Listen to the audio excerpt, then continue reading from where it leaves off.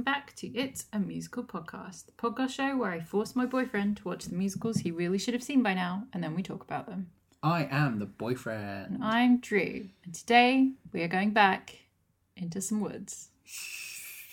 We're going back in time. Yeah. It's pretty cool. I know. We're good at that. We are very good at that. It's interesting because we've been watching Loki. We literally just finished episode 4 of Loki. Yep. And obviously, time travel and variance, kind of the key themes there. Sure. And like in line with that, we're going to go back in time to a variant of a show we've watched. Yes, indeed we are. That's my Loki link. Yeah. So when, way back, I decided we were going to watch Into the Woods, I thought it would just be a nice intro to Stephen Sondheim for you. Well, it was our second episode. Yeah. And I think we were very right in choosing the more accessible version. Mm-hmm. Because, you know, failure to engage with musicals, episode 2. Yeah. Would we be here for episode 66? Exactly. And also the stage show is a lot longer. And a bit badder by the sounds of the big bad wolf. Definitely badder. Who is a very bad wolf. He is a bad wolf. This is going to be great to talk about on our PG podcast. But yes, so we are today going to be watching the 1989 original Broadway cast reunion production of Into the Woods. So this isn't the original production. No. But these are the people who were in the original production coming back for like an anniversary show. Mm-hmm. You remember how when they did Hamilton, they got all the original cast back? Yes. Yeah. So this is almost like they know they're going to do a televised performance, but we want the original cast. Yep. The only change is that they had Cindy Robinson as Snow White instead of Gene Kelly, who was in the original cast. Not the same Gene Kelly that you're thinking of. Yeah, I was having a as thought much about. as I would enjoy. I was that more casting. also thinking I don't remember Snow White being in Into the Woods. No, you won't remember Snow White being in Into the Woods because she's not in Into the Woods. Well, yeah, I know they cut quite a bit, didn't they? So we talked about how there's more to the princes that got cut. Yeah. There's potentially more with the giants, and the end of Act 1 was different. And there's a whole character that just got completely removed from the film. Yes, I can't remember which character that was. Well, Snow White, I guess. No, but like a main character who was important to the narrative. Yes. So I think, you know, we've had beginner's entry to Into the Woods, and it's time to go even deeper into the woods. Yeah. You know, it is longer and, well, bigger, longer and uncut. Yep. This was filmed for a PBS show called American Playhouse, which is where they showed filmed versions of live stage shows. Cool. Musicals and regular theatre. Yeah. And this was filmed in 1989. However, it aired in March of 1991. Because they just didn't show it until then. Well, I guess Hamilton was filmed very early on. And yes, we've talked about how it was never filmed to be, you know, given to Disney or put in cinemas. It was filmed for preservation in the National Archives. But again, it took a while for it to be shown in any format. Yeah. And they only reunited for 3 performances. They did this over 3 nights and they recorded the whole thing so that they had a professional version of this show. They were in front of an audience each night. There is a live audience in the theatre watching Always it, good. Which is something that we enjoyed for Hamilton as well. Yeah. They only slightly changed elements from the show, the original show, which were just to make it more accessible to screen viewing, basically. But it's not... I don't know how to explain this without telling you things. And I know you know the sort of the plot, but it's a weird one, this. Yeah, so they changed things just to make it sort of more audience friendly, interactive to a home television audience. Okay. Yeah. That's cool. When was the very first performance of Into the Woods originally? Of just the original one, not this version. Yes. So the original Into the Woods was in 1986 in San Diego. So it's a 3-year-old play at this point. It's been successful and they realise that they've got something here. Yep. I mean, a great idea to have a streaming service, or a channel in this case, dedicated entirely to just showing, like... So it wasn't a channel, it's a TV segment on PBS. Right, but still, great idea that, on a Friday night, you can sit and you can watch a musical. Yeah, I think it's something. During lockdown in the UK, we had The Shows Must Go On, which was fantastic. We got big things like Joseph, Jesus Christ Superstar, Phantom of the Opera, Love Never Dies, but we also got things like Ruthless, things like By Jeeves. The Wind in the Willows. The Wind in the Willows. So a really accessible way for pro shots to be shown and people to be introduced to new musicals. Yeah. And, the National Theatre was showing some of theirs. We got One Man, Two Governors. We got Treasure Island. We got Jane Eyre. And I know the National Theatre has launched a streaming service for its pro shots, which is incredible. But how is there not a more global streaming service for musicals? Yeah. Because Broadway HD, if you're in the States, you are very lucky, has a lot of these shows we've just talked about. And some shows you should really, really check out, but it's not available in the UK. Yeah. And we're a musical podcast.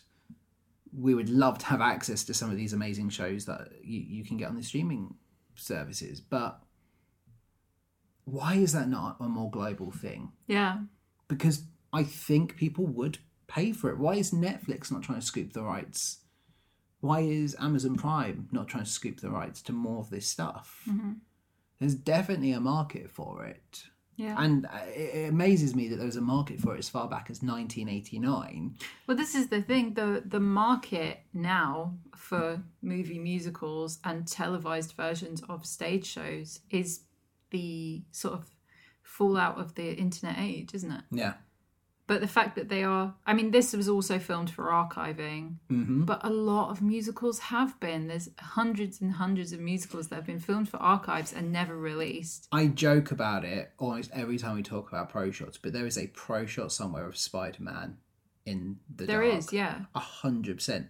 Every show is going to have a pro shots because reasons, marketing, merchandising. The fact that SpongeBob has a pro shot that isn't released in the UK angers me. I know, right? Because that feels like such an easy thing. Because as a show that has such a universal appeal, you've got kids who currently are watching SpongeBob and enjoying it for the first time. You've got adults who are raised on SpongeBob, and it's a really weird dynamic when there's so much of it that's so exclusive. And I wonder how much of this is rights. Yeah. Obviously Disney have the rights to the film version of Into the Woods. So would they want the rights to the Broadway show?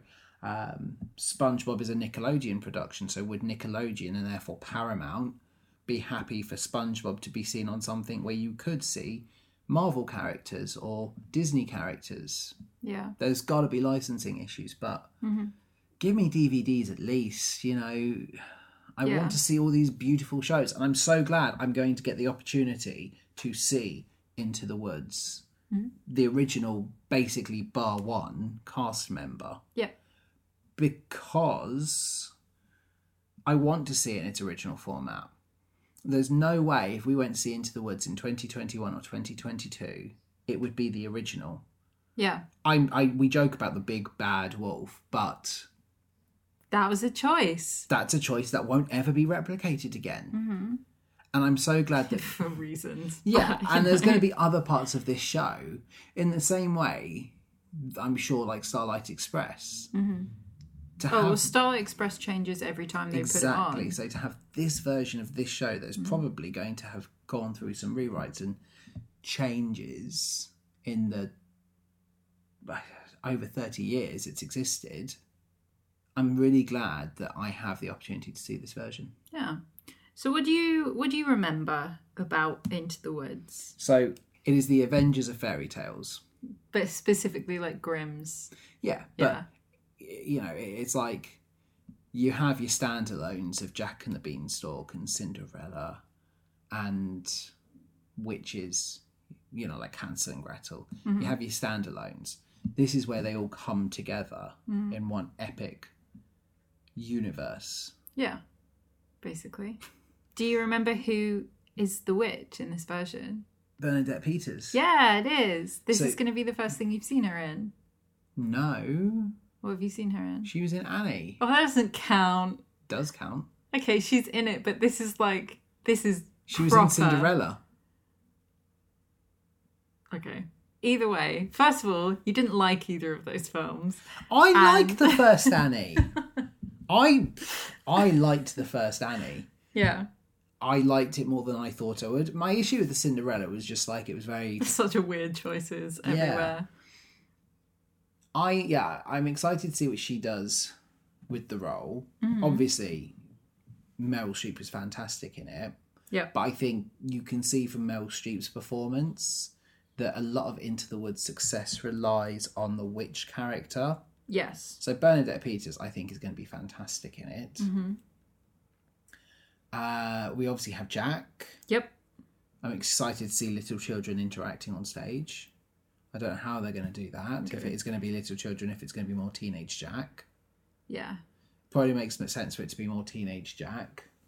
Well, especially because this is them getting the cast back together. Yes. By which point the boy who was playing Jack has aged out of playing Jack. We have Chip Zien, who's playing the baker. I don't know who that is. You will not recognise him. However, he's a big Broadway actor. The only thing I think you might know him from, and this is going to be super niche, but you know, we watched Little Evil, the horror movie. Yes. With the stepdad to the Adam Antichrist. Scott. You know, when he goes to therapy. Yes. It's the therapist, which is like the most roundabout connection ever. Yeah, it's not a memorable role. You know, like I'm not going to remember him and be like, oh, hey, it's that therapist from that awful but great horror film we watched. We also have Joanna Gleason playing the baker's wife, for which she won Best Actress in a Musical at the Tony Awards. Cool. She's a phenomenal actress. She's in Unbreakable Kimmy Schmidt.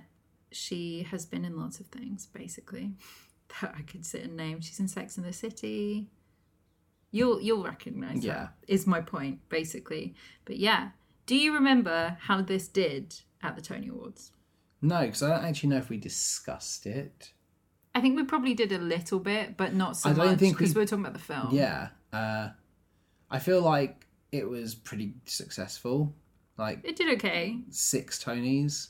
No, 3. 3, okay. Nominated for 10.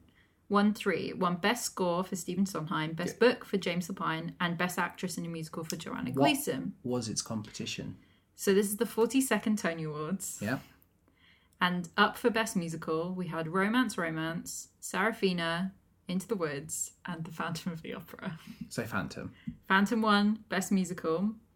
Wow, this is the same age as Phantom. It makes sense. Mm-hmm. Yeah. Phantom won Best Performance by an Actor. Phantom is going to win. Yeah, it was pretty much a sweepstake. Yeah. But then we also had Anything Goes, won a couple of things. For Into the Woods to win Best Score and Best Book against Phantom speaks to the quality of the music. Yeah, it really does. Especially because both are sung all the way through. Yeah. As opposed to, you know, we talk and then we start singing and then we talk and then we break into song again. There's talking in Into the Woods. There's music happening while there's talking. Okay. It's played all the way through, but there is talking. Yeah, okay, that's fair. I didn't remember so much of the talking. It felt like... Because Sondheim is very talk-sing. Yeah, that's true. So it felt like some of it was more... Like, in Les Mis, it was like, come here, Javert, I've got a secret to share. Yeah.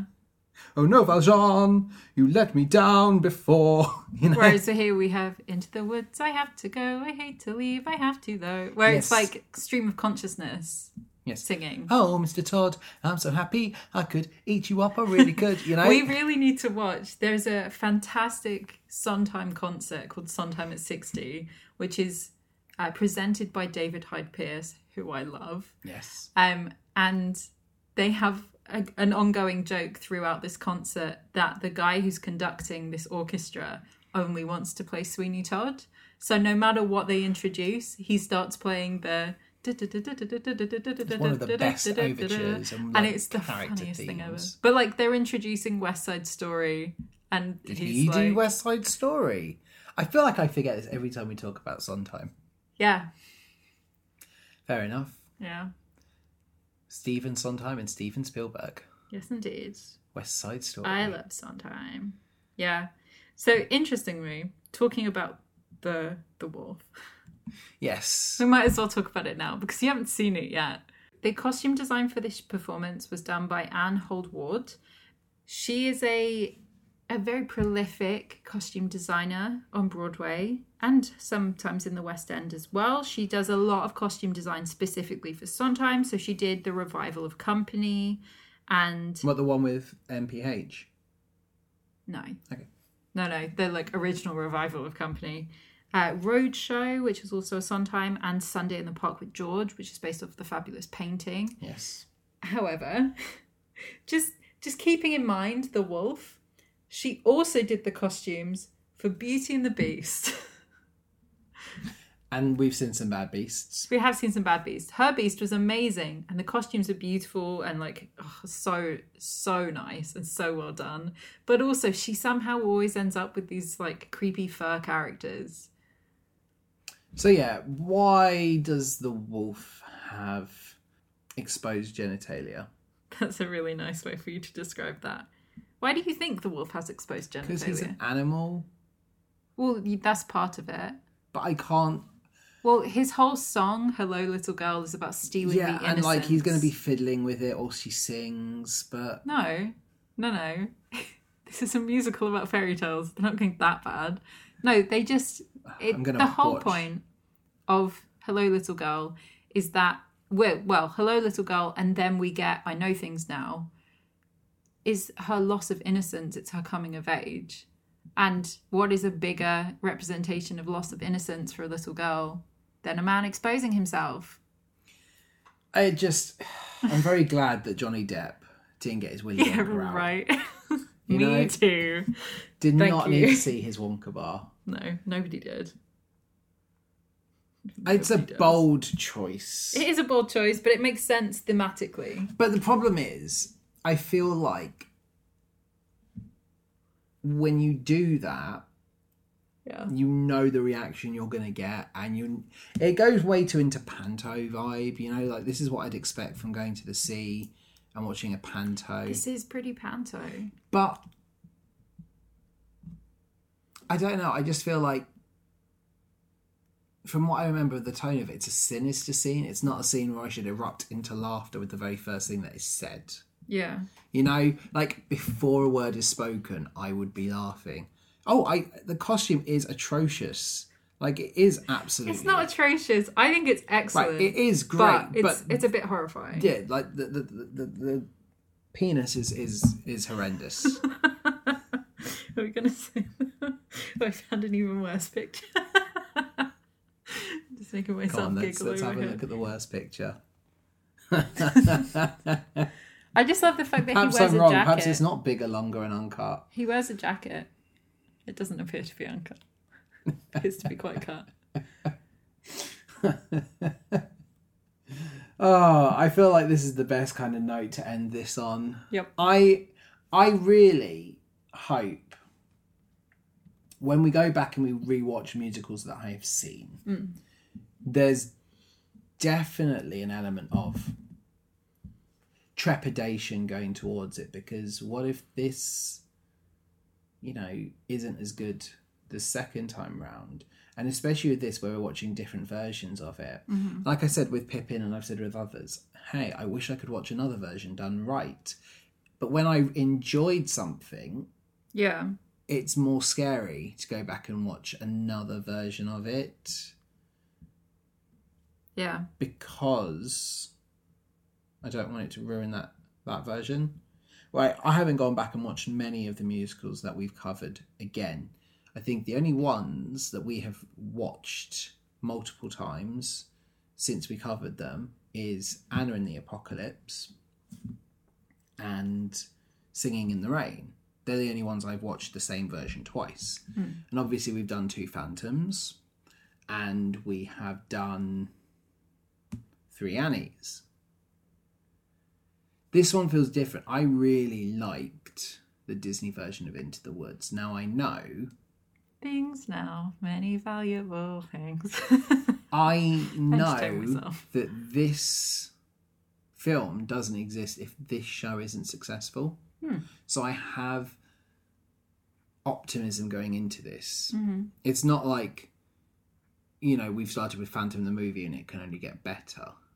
You know, it's like, I was scared that watching Phantom the movie would make me rethink Phantom the show and be like, yeah, this wasn't as great as I think. Same with Lion King. The 2019 Lion King doesn't land, and it's basically the same as the one I grew up with. Now, is the one I grew up with not that great?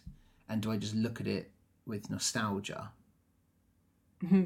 No. No, it was just a bad version. Yeah, it's just an unnecessary remake. So I'm really hoping that I watch this today and I'm thinking, yeah, no, this is great, and I can see why it has the legacy that it has. Yeah. I'm really excited to watch this. I love this version. I've watched this a bajillion times because I have access to it. Yes. It's great. It's time to go into the woods. Into the woods. Into the woods. I'm really sick of it. Yeah, me too. We will be back very, very shortly if we survive the giants. And the wolves. Oh my.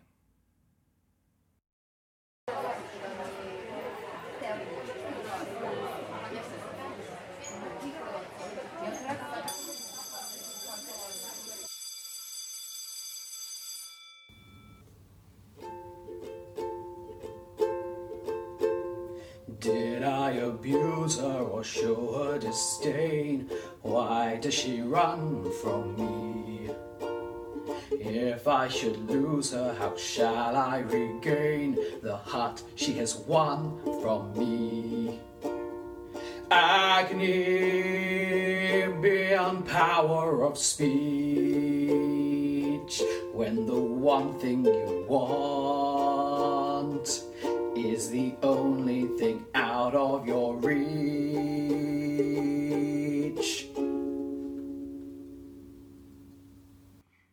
And we are back. No birds chirping, no wolves howling. Once upon a time. I really enjoyed watching this one in terms of seeing what the difference was with stage instead of screen. So this is a really fun stroll through the woods. Yeah, it's really interesting, isn't it, to see the things that they chose to leave out. Yes, but also just to see how things are staged. Like, obviously, movie magic, we can go from one world to another quite seamlessly. You know, we can go from one house to another house to another house. Quick and easy. I was always very intrigued as to how they would do that here, especially given the way, like, Sondheim has written this. Yeah, because the opening song jumps quickly between characters and we meet all of them. I loved it. I loved the way it was done. I think it was staged very effectively. I like that. I always talk about how I love how worlds start before they start, but having this really beautiful safety curtain, visible. You know, you're going into the theatre and that's what you see. Like, yeah, what a way to start. Like, the play starts before it actually starts. Yeah, very, it was very like cool. not the Wizard of Oz, Wicked. Yes, When you sit, they have the map of Oz, and it shows all of the areas and everything. Yeah. It's great. Yeah. It really does make a difference, I think. it does. I don't want to just go in and see an empty stage or just a curtain. Give me something to start the world, please. And yeah, birds chirp, wolves howl. We get Act 1. Yes, indeed. And yeah, I really like the layering here that we have of the three different worlds. We just have 3 living rooms, simple backdrops, and your actors are sit there in a beautiful tableau. And off we go to the races. Basically. You know, one of the things I find really interesting is how cheap and tacky some of the things come across, but it works. So Like Milky White. like Milky White. Right, okay. Because it is just a porcelain cow. Not even. I think it's just a hollow plastic cow. Yeah, you know what I mean? Like, it looks cheap and tacky, Yeah. but it works. Like, it's really cool because of it. Yeah. And it has... Milky White has a handle on her bag Yes. because... for ease of carrying. Yeah, and I love it. And, you know, Jack never uses it, but when we get the baker, like, rushing forward later, it's funny. It feels very much like this is a far more political piece than it wants to be. You know, like, there's more to this. It's not just we're sitting watching a musical. It's almost like Pippin, but better. Because, like, Pippin is, you know, we are actors playing something, but they never really do much with it. This is a political musical. I know it is. Yeah. But that's the whole point of it, is it's like we're looking at things and we're not being immersed because it's very much they are actors. Yeah. And, you know, small things like that, it just, I really liked it. Especially with the existence of the narrator, Yes. who introduces us to this world, introduces the characters, and is great all the way through this. Because we didn't have the narrator last time. No, we just had James Corden's voiceover. Yeah, which is not as good. No. Not because it's James Corden or anything, but I think... It feels far more like immersive. Yeah. And what they could have done in the film, honestly, I think they could have cast someone as the narrator and have them walk through the sets. Yeah, have And something, talk. have it be almost like Rocky Horror, you know, where you have the narrator sat in a library, but then you have different moments where they actually walk out into the woods. You're like, oh, they're part of this. Yeah, more could have been done with it, but Disney was going for the immersion with it. They wanted you to look at it like it was a real story. Yeah. And this isn't, and I really admired that. Breaking the fourth wall was great with this. Mm-hmm. Yep, Jack's costume looks radical. You know, very much looks like what, you know, 80s and 90s teens would be wearing. It's like very colourful, baggy clothes, Sure. vanilla ice. Yeah, meets, medieval peasant. Yeah, but, you know, it looks very fashionable for the time. Yes. Jack is a trendsetter. I get it. I really liked the interaction with the step family. Mm-hmm. I think, you know, there's so much going on in this opening, but it's so easy to pay focus to. And this must have been a very difficult show to cut and edit because... Do you want to miss one thing? Loads of people are talking over each other, but they do a really good job with it. Oh, I agree. But yeah, I really like the interactions with the stepsisters and the stepmother. I think that's nice. I like the glimpses into Jack's world that we see and the glimpses into the baker's world that we see. We meet Goldilocks as well, and she's Little Red Goldilocks. She's Red Riding Hood. I know. I meant to say she's Little Red Riding Hood. I ruined my own joke. She looks like Goldilocks. Yeah, she does. The way her hair is styled is the very, ringlets. yeah, it's very Goldilocks, and it's almost like I, you know, there could be an extra layer to this that she's both Goldilocks and Little Red Riding Hood. That's true because she would just eat everything. This is like one of my favourite jokes. Is always the Little Red Riding Hood just stealing all the food from Oh yeah, her. she's so greedy, and I love the way it's done, and it's like the punctuation of a movement on the rhythm, which is great. You know, it's I love the way Sondheim writes. You know, I know this song better, so it'll be the wrong musical, but Sweeney Todd's like, oh, Mr. Todd, I'm so happy, I could eat you up, I really could. You know, like, and it's the punctuation of the kissing on the cheek with that. And I love it. And you get it here really well with this, where she'll say a line and there's a beat and she grabs something, she'll say a line, another beat, and it's just so well choreographed and so well timed. Yeah. Oh, sometimes a genius. Cinderella can talk to birds. Yes, the plastic birds were fantastic as well. Like, really stupid, and I loved it. There was so much charm to them. They were so quaint. Yeah. Also, Cinderella, when she's Cinderella, and I don't know that I've ever seen this in any other version of Into the Woods, wears glasses. Yes, but I quite liked that when... Yeah, when she's like Peasant made girl, Cinderella. Yeah. It's just a weird, interesting choice. That's very cute. The only time I've ever seen a Cinderella in glasses is when Funko launched the hipster version of Disney princesses. And they all just, literally all they did was they put the thick square frames. That's how they made them hipsters. That's the only time. I liked it. I think it's quite nice. And as a kid as well, like, we need more princesses with glasses. Like, if you're a kid looking at it going, oh my God, Cinderella wears glasses. Yeah. Like, that's really empowering for kids who struggle with, like, you need glasses. Yeah. You need braces. Well, let's have a braced princess or prince, please. You know, the kids can be like, oh, this is so cool. Yeah.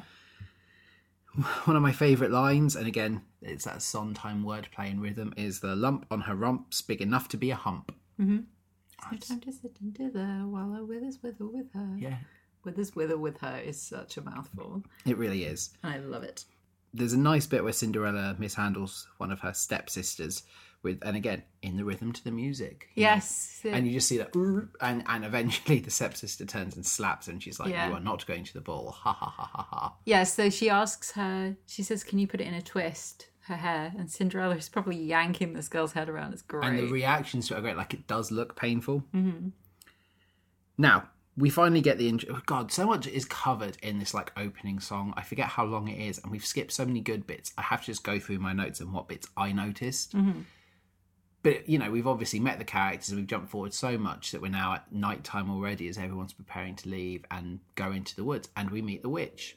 Now, if I did not know, as we started, that this was Bernadette Peters, I would not have known until the reveal. I'd have been like, no, there's two different actresses. The prosthetics that she's wearing are so impressive. I liked that. And, you know, we get the same context that we got in the film version, that the baker's sister was taken by the witch, but there's still a debt to be paid, and she has made him barren. Yeah. You know, there is a curse that he can never have kids because of her. Yep. And we get one of my favourite ongoing jokes in this version, where every time the witch mentions that, she points. And he like reacts like she's kicked him in the crotch. It is very, very cool. There's, again, small bits that really make the magic in this so believable. Mm-hmm. So the witch flying, you know, just steps up on in the the stage. witch's rap. Yeah. That's fantastic. There's moments where she does spells and you just get a pa-ting noise. There's so many nice things here. And the baker is told which items she needs. What are they? Do you remember? Oh, yeah. I mean, I remember them better than when I was making all the, like, Infinity Stones jokes last time around. What are they? We have I'm going to remember this better than the baker. You're going to do it in order? No, I'm not going to do it in order. I'm just going to remember it better than the baker and his wife, because they instantly forgot. No, the baker forgets. The wife I thought remembers. the wife got them wrong and muddled as well. No, because she shows up in the woods. No, I know she does, but at this point in telling the song, I thought she'd got them muddled as well. No, she gets it straight away. Right, so they want a cow as white as milk. Mm-hmm. They want hair as gold as corn. Yeah, yellow, but yeah. Whatever. They want a slipper as pure as gold. Yes.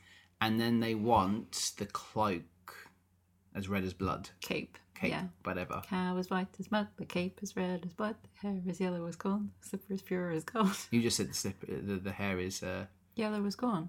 Oh, I thought you said yellow as gold. No. Yeah, so, you know, off to the races, into the woods. And off they go, into the woods, into the woods. Into the woods to grandmother's house. Jack wheels Milky off stage, and I think that's hilarious. Like, he's actually like just... wheels. Yep. And yeah, the reveal of the woods is great as the safety curtain and everything goes up, and you're like, wow, this is a nice looking wood. Mm-hmm. You know how, like, sometimes when you stage trees and woods and they can just be like, yeah, okay, that is just like a bit of cardboard. So there's a joke in Spamalot. Yes. About... I would hope there's jokes. Spamalot's supposed to be a comedy. I know, but there's a joke specifically for the stage production of Spamalot, and anytime anyone mentions, like, how nice the woods look in a show, I think of this one quote, which is that, and they ventured into a dark and very expensive wood. And it just makes me think of that every time anybody says anything about the woods. That's great. I had completely forgotten about Cinderella's tear tree. Yes, because this time her mother is actually in the tree. Yeah. Help, I'm in a tree. Mm-hmm. So I'd completely forgotten that Cinderella was so miserable she had cried a great oak tree into existence. Yes, because in this version, it is an oak tree as opposed to... Oh, no, it's a hazel tree. But I don't know what type of tree it is. you know what I mean? Like, it's just so silly. Yeah, but that's one of those ones. There was like no reason to change it to a willow tree in the film. It's because willow trees look more like mystical. Sad, I guess. Yeah. Yeah, and sad. But yes, Tear Tree, and the tree is actually her godmother. Oh, it's her And- mother. Yeah. Yeah. I realise I need to wish to trees more often. You know, Yes. if I want my dreams to come true, I just need to go and wish to trees. So I've been wishing to multiple trees today. Excellent. We'll see if they come true. Who knows? I think it's only trees with the spirit of your dead parent in it. They never said that specifically. It was just wishing to trees. But she only wishes on this one tree. When you wish upon a tree, Makes no difference who you be. makes no difference to me. When you wish upon a tree. So, Jack is stalked by Santa Claus. And Yeah. The mysterious man. the mysterious man That's what this character is called. did not twig until a little bit later that he was both the narrator and Santa Claus. The quickest of quick changes. Very good quick change and very convincing beard. That the fact that the beard doesn't just look like a quick addition, like it looked like a It's like a stick on, yeah. stick on. It was very, very impactful. And then, of course, hello, little girl. Yes. And we get some serious laughs, like we predicted. I forgot how sparingly the wolf is actually used within this show. Like, Well, there are some versions where there's two. 2 wolves And they like, ballet with each other. basically... Yeah, but they're treated like the princes, where it's like, hello, brother. I wouldn't mind having more with the wolf and having like a parallel, like have both princes play wolves, and you have the oh, you know, like Yes, because at this point we don't know yet, but the wolf is actually played by Cinderella's prince. yeah, like I think it'd be really funny if there was a wolf version of Agony, Hungary. You know, just something. Not that I'm adding anything to an already long musical, but I could see the potential there of having both Yes. wolves, because especially like the parallel is the fact that the prince is not a nice person. Neither prince are nice people, and they are preying on innocent girls in the same way the wolf does. Yes. So I think make that parallel a bit more clear. That would be very, very, very nice. And yes, I really thought that the wolf sounded very Jim Carrey. And then I started to daydream about Jeff Lynne playing the wolf in Into the Woods. It'd be great. He'd be fantastic. And to then become the prince as well. I want to see Star Kid. I really want to, as much as I love them doing their own things, I'd love to see Star Kid do Into the Woods. Yeah, me too. I think they've got a phenomenal cast that they could do this very, very well. Even if they wrote their own parody version of Into the Woods with completely different... Right, they can do the Avengers musical, and they can basically make it a parody of Into the Woods, and they can just do like a parody of Infinity War and the Infinity Saga. Yep. Into the past. Into the past. Do you know what I mean? Like, I just feel like you look at their playing types, and there's such good representation in Into the Woods that they could play these characters really, really well. Yeah. And that's going to be my secret task. I'm going to do that at some point. I'm going to cast Star Kid as Into the Woods. Not now. I need to think about it. But I'm going to cast it.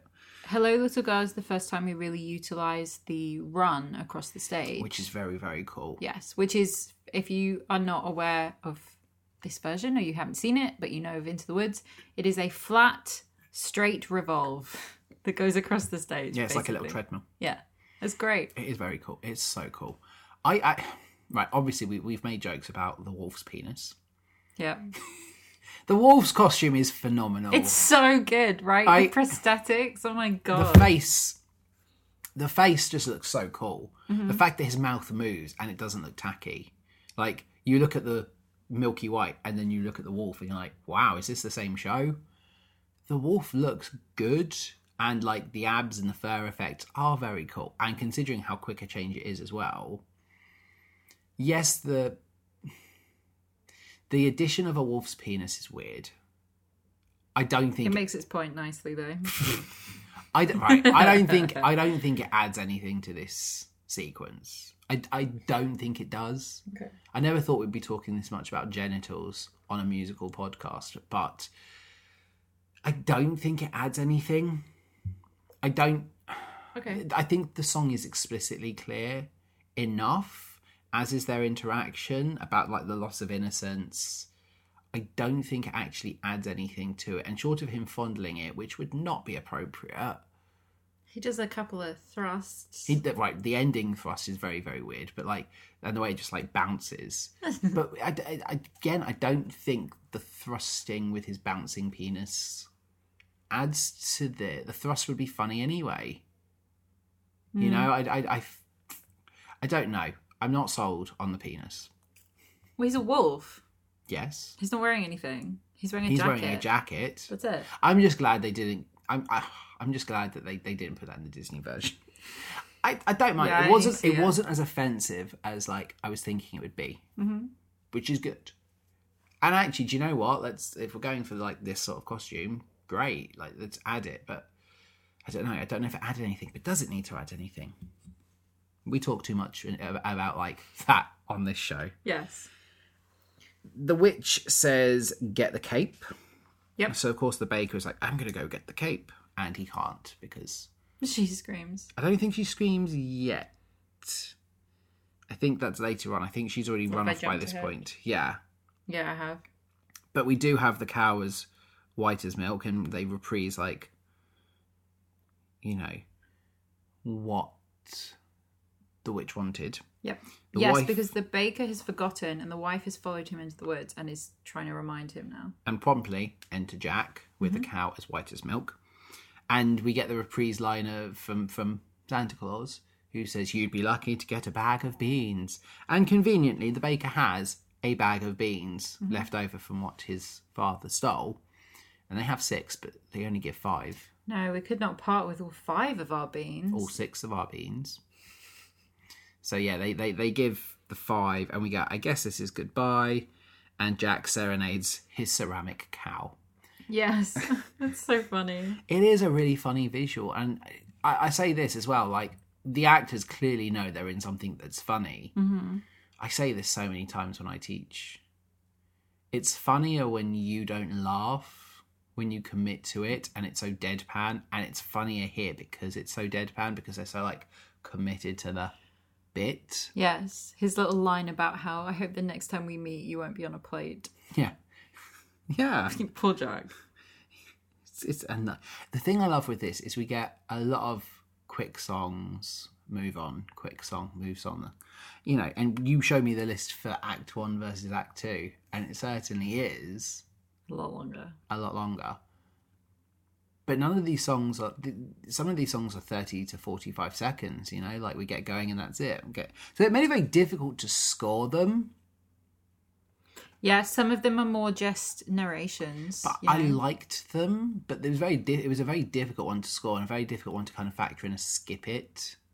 This is definitely a listen to this whole album. It's a concept album. You can't really skip one. No, you need all of them together. I mean, I still chose a skip it song, as is tradition. Same. I mean, this would certainly be a skip it song. Would be Rapunzel's song. But I mean, we have Maybe They're Magic, and the baker's wife is very talented at like lying, very very good liar. Yeah, and then we get Rapunzel's song, but the set piece of Rapunzel's tower coming up is very so cool. good. Yeah, and the whole Rapunzel, let down your hair. Bernadette Peters actually climbs it. Yeah, she does. She starts to climb up the Very, thing. very impressed, and like it twists so she's out of sight. Yeah, she gets about halfway up. Yeah, but still, cool. There's a commitment to the climbing of it, which is very, very nice. And Rapunzel's prince sees Rapunzel because that's his name. His name is Rapunzel's prince. Yep. And so he But sees it won't be her. at the end of the play. No. He sees her and he says, "Rapunzel," and then thinks, "Oh yeah, well, I should come back tomorrow when the old hag isn't here." Yes, because she will certainly get in the way Yes. of my princely duties. And yes, this is when the baker steals the cape, but returns it promptly because of Little Red Riding Hood's very annoying screech. Yes. Yeah, and she kicks him. I think that was funny. Yeah, I'd rather a wolf than you any day. And she stomps on his foot. I think Danielle Furland, who's playing Little Red Riding Hood, is so talented. Oh, I think she was one of my favourite bits about this one. Yeah. Couldn't really say the same for Little Red last time. She's a very talented actor. Little bit annoying sometimes. There's something to be said for having an adult playing these characters. Yeah, there really is. I mean, and they wouldn't have been adults when they played originally, so it's quite nice to see them. I mean, this is like 2 years later. Okay, well, I don't know how old they are now, but... They're the youngest in the cast by a couple of years, but not by that much. They are adults. Yeah, but they obviously have been a lot, you know, they looked younger. Yeah. But it is quite nice to see Jack as like this kind of, I steal everything, you know, like Jack has this lay about it, and he really is like, he did not go to school. And it's quite fun to see Jack instead of being like this 10-year-old boy, it changes it. It's like we've said. It really does. He's an adult in this one. And it's the same with Little Red. She's an adult. Mm-hmm. And still kind of not listening to stuff, but you know there's still like a naivety, like you know that they're adults playing these kids. Mm-hmm. Like I'm not looking and going, well, Jack is 25 years old and still lives at home. I know Jack is supposed to be like a teenager, but it is very interesting and quite nice to see them as adults. Maybe their magic reprise. Did not write any notes for this song, just watched. Wrote the name of the song. Can't even remember what the point of it was. It's her trying to reassure the baker that they're not bad people for lying about the beans. Okay, cool. Yeah. And then I Know Things Now. Yes. There's a nice bit where Little Red Riding Hood's going up to the door and she goes, "Oh dear, how uneasy I feel." So she should. Yep. Maybe it's all the sweets. And there's a really great bit. So we get the very famous exchange between Wolf and Red. Mm-hmm. And there's a nice bit where then we cut back to the narrator, and the narrator says, "It was a full day of eating for them both." Yeah, that's great. It's such a dark, footnote to that joke. That line is in the James Corden one. And James Corden says it. It doesn't work. I didn't even notice it there then. Right? He narrates it. So she goes in and they establish that she's been eaten, and he says, well, it was a full day of eating for both of them. But it's not funny in that version. Here, it's so droll, and like he's like, "Hey, because that's it's a just how it narrator goes." delivering it, not a character we know. Yeah, and it's a man in a suit who doesn't fit into this. Oh yeah, definitely. Universe. And I really like the way they actually stage the eating of, and the then ultimately the baker saving them. It's a difficult thing to save. Mm-hmm. I love that they go with the rock story. Let's fill him with rocks and watch him stumble around until he dies. Yes. Like, chill out, Grandma. Oh, yeah. And Grandma's quite feisty, like she hits back. I think Little Red needed Jafar's advice. Yeah. Clearly a song is a dick in sheep's clothing. And she needed that advice before Hello, it's Little true. Girl. Mm-hmm. Interesting. Little Red says, she's learnt now that a cape and a hood won't protect you. And I beg to differ. Certainly should. Depends on the cape. Certainly should have a cape or hood on some occasions for extra protection. Isn't it nice to know a lot and a little bit not? Yeah, well, that's a little bit not. She doesn't know. Yeah, she doesn't need to either. She survived her first sexual dalliance. Yeah. And she feels braver for it and is still ignoring the other stuff. Yeah. Basically. Which I guess is kind of the point of this. Like, oh, I know things now. Because that's what this is a whole reference to. Yeah. So. The coming of age. Yeah. But she does give the baker the cape, and he has 2 out of 5 of the witch's items. 1 out of 5. No, he's got the cow. He doesn't have the cow. Oh, yeah, well, he did have the cow. He thinks he's got the cow. 1 out of 4. They only needed 4 things. It is 1 out of 4. Why did I think it was 5? The 5th one's the baby. Oh, yeah, okay. So he's got 2 out of 4. Cinderella runs on stage, and my God, does she stack it. Yeah. One of my favourite lines in this whole show happens later on, but it's to do with this. And it's, my goodness, you do take a lot of spills. Like, I've said that to kids before, where they fall over and I'm like, oh my goodness, you do take a lot of spills. Yeah.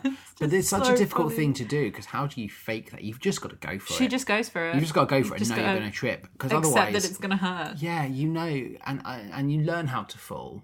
But there's no way of faking that to a point of... She's got a lot of petticoats going She on. has. So she's got some padding. But I'm you sure. can see actors who fall on stage and you're like, yes, we are watching a play.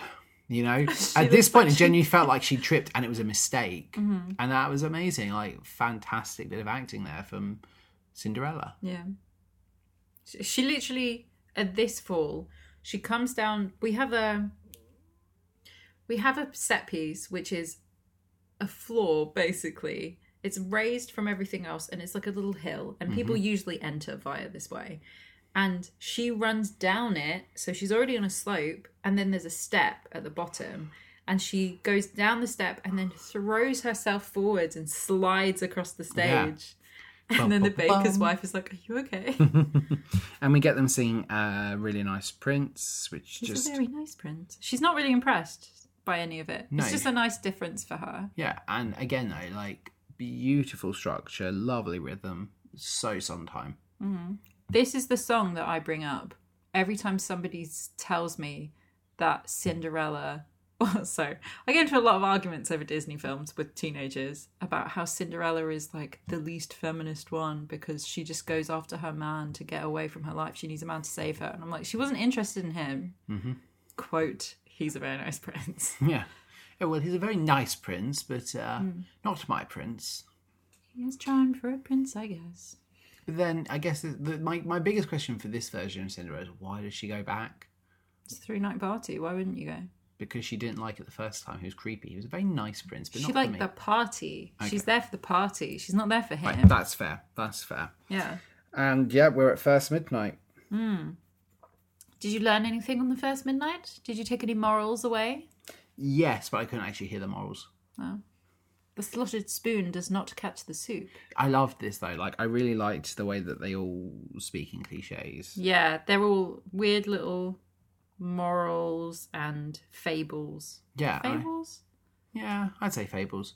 I liked it. Like, it was a very nice little sequence, and the whole, like, the early bird catches the worm, like, speaking in wisdom was quite a nice, a really well written bit to put all these existing lines into that rhythm. We have things like never wear mauve at a ball, or pink, or open your mouth. Yes. From the stepsisters and the stepmother, which is great. Harder to get, the better to have, from the prince, because he's pleased. Yep. The difference between a cow and a bean is a bean can begin an adventure, from Jack. Yeah. Which I guess is true. Technically, the cow began the adventure. Like, he wouldn't have had the adventure if he'd not been taking the Cows cow. can start adventures. Secret Life of Cows. Yeah. Pretty the flower, the further from the path, the closer to the family, the closer to the wine. From Cinderella's dad, who is alive in this version. Yeah, I didn't like his addition in this. It was just kind of added on. He didn't really add anything to the show. I would just not have cast him, to be completely honest. He was a distraction a lot of the time that made no sense. Yeah. For me. You may know what you need, but to get what you want, better see that you keep what you have. Yeah. Which is from The Baker's Wife, about how she should have held on to the cow tighter. But yeah, it's all very... Yes, because she has lost the cow at this point. Yeah. And we've had the nice 2, 1, 2, 1, 2, 1. I lost the cow. We've had that nice sequence here. Yeah. We get one of my favourite link-ins to a song is from this one into Giant in the Sky. Yeah. Because the end of First Midnight is into the woods we have to go, ba-da-da-da-da-da-da. And they sing into the woods to journey's end and home before there are giants in the sky. Yeah, and he it cuts them flows off really well. and it's amazing. And Yeah. it's, And Jack is a changed man. Like Little Red Riding Hood. he's had his sexual awakening. Yeah, and he's got the first bit of treasure. Yep. He's changed for the adventure. And Jack wants to buy back Milky White. Yes. And gives him the gold pieces and takes a cow off. Or says, come back for the cow. I can't remember. He says, the baker doesn't have the cow on Yes. him. He says, oh, you want more money? Okay, I understand. I'll come back with he's more. worth more than that. Yes. And then he runs off. Yes, and then Santa Claus harasses the baker and steals the gold pieces. So, and I like the idea that he is there behind the scenes like, I'm going to move everything because this is my fault. What I know now, I know things now. He is obviously the baker's dad, and he's behind the scenes trying to right his wrong. To the witch. This has nothing to do with the baker. Yeah. He's trying to make sure that the witch's wish comes true and just helping the baker just cause. Yeah. It's got nothing to do with it being his son. Yeah, exactly. I do love all the places the witch shows up in. So in this point, she shows up in the box, which I think is very, very cool. Oh, she talks to the kid. Oh, it's so cute. I love it. I just think it's a very cool thing to do. Like, no place in this is sacred. You know. Yeah. Like, we've been talking about storytelling with my year 7s, and we talk about Anansi, the story king, and Anansi is a spider, and Anansi actually crops up in Spider-Man the musical. So I know. I've seen it. well, I found the trailer for it, and I was showing the trailer for Spider-Man the musical, and we were like, wow, this looks like garbage. But we were like, admittedly, it's so cool, the idea of having Spider-Man start from like the circle and start the swing off. Like, if you were a kid having seats like that right by Spider-Man, that would be the coolest thing. And I can't imagine the logistics of actually getting him strapped in that place, but it was a very cool thing. And I like that here, you know, that the witch shows up and some kids just had their day made because they're like, oh my god, she talked to me. It was so cool. Yeah. Are you okay? You just look like you're in agony. Boo. Oh, the prince's voices are magnificent good. here. Did you realise at this point that it was the wolf? No. I think this is when I told you, wasn't it? Yeah. So once you know that he's also the wolf, you can kind of hear it. But this guy is incredible. This whole cast is amazing. Yeah, this is cast very, very well. Cinderella's prince is Robert Westenberg, and Rapunzel's prince is Chuck Wagner, and they are both just so talented. They are, and their voices play off really well. Rapunzel's prince, I certainly think, actually looks like Chris Pine. Which is funny, because Chris Pine was Cinderella's prince. No, I know, but like he does look like a late 80s version of Chris Pine. Yeah. Which is very cool. That's great. I can't say more to this. Also, their costumes. I would dress like that yeah. all the time. This is a great sequence. I think it's one of the sequences that it is great here. It is actually better in the film, but because of the scenery and having them on top of these waterfalls and like, you know, it makes it far more cheesy. And here they're quite still. There's not much movement, but I don't care because I loved every second of it. And then the baker's wife overhears them talk and overhears the hair as yellow as corn.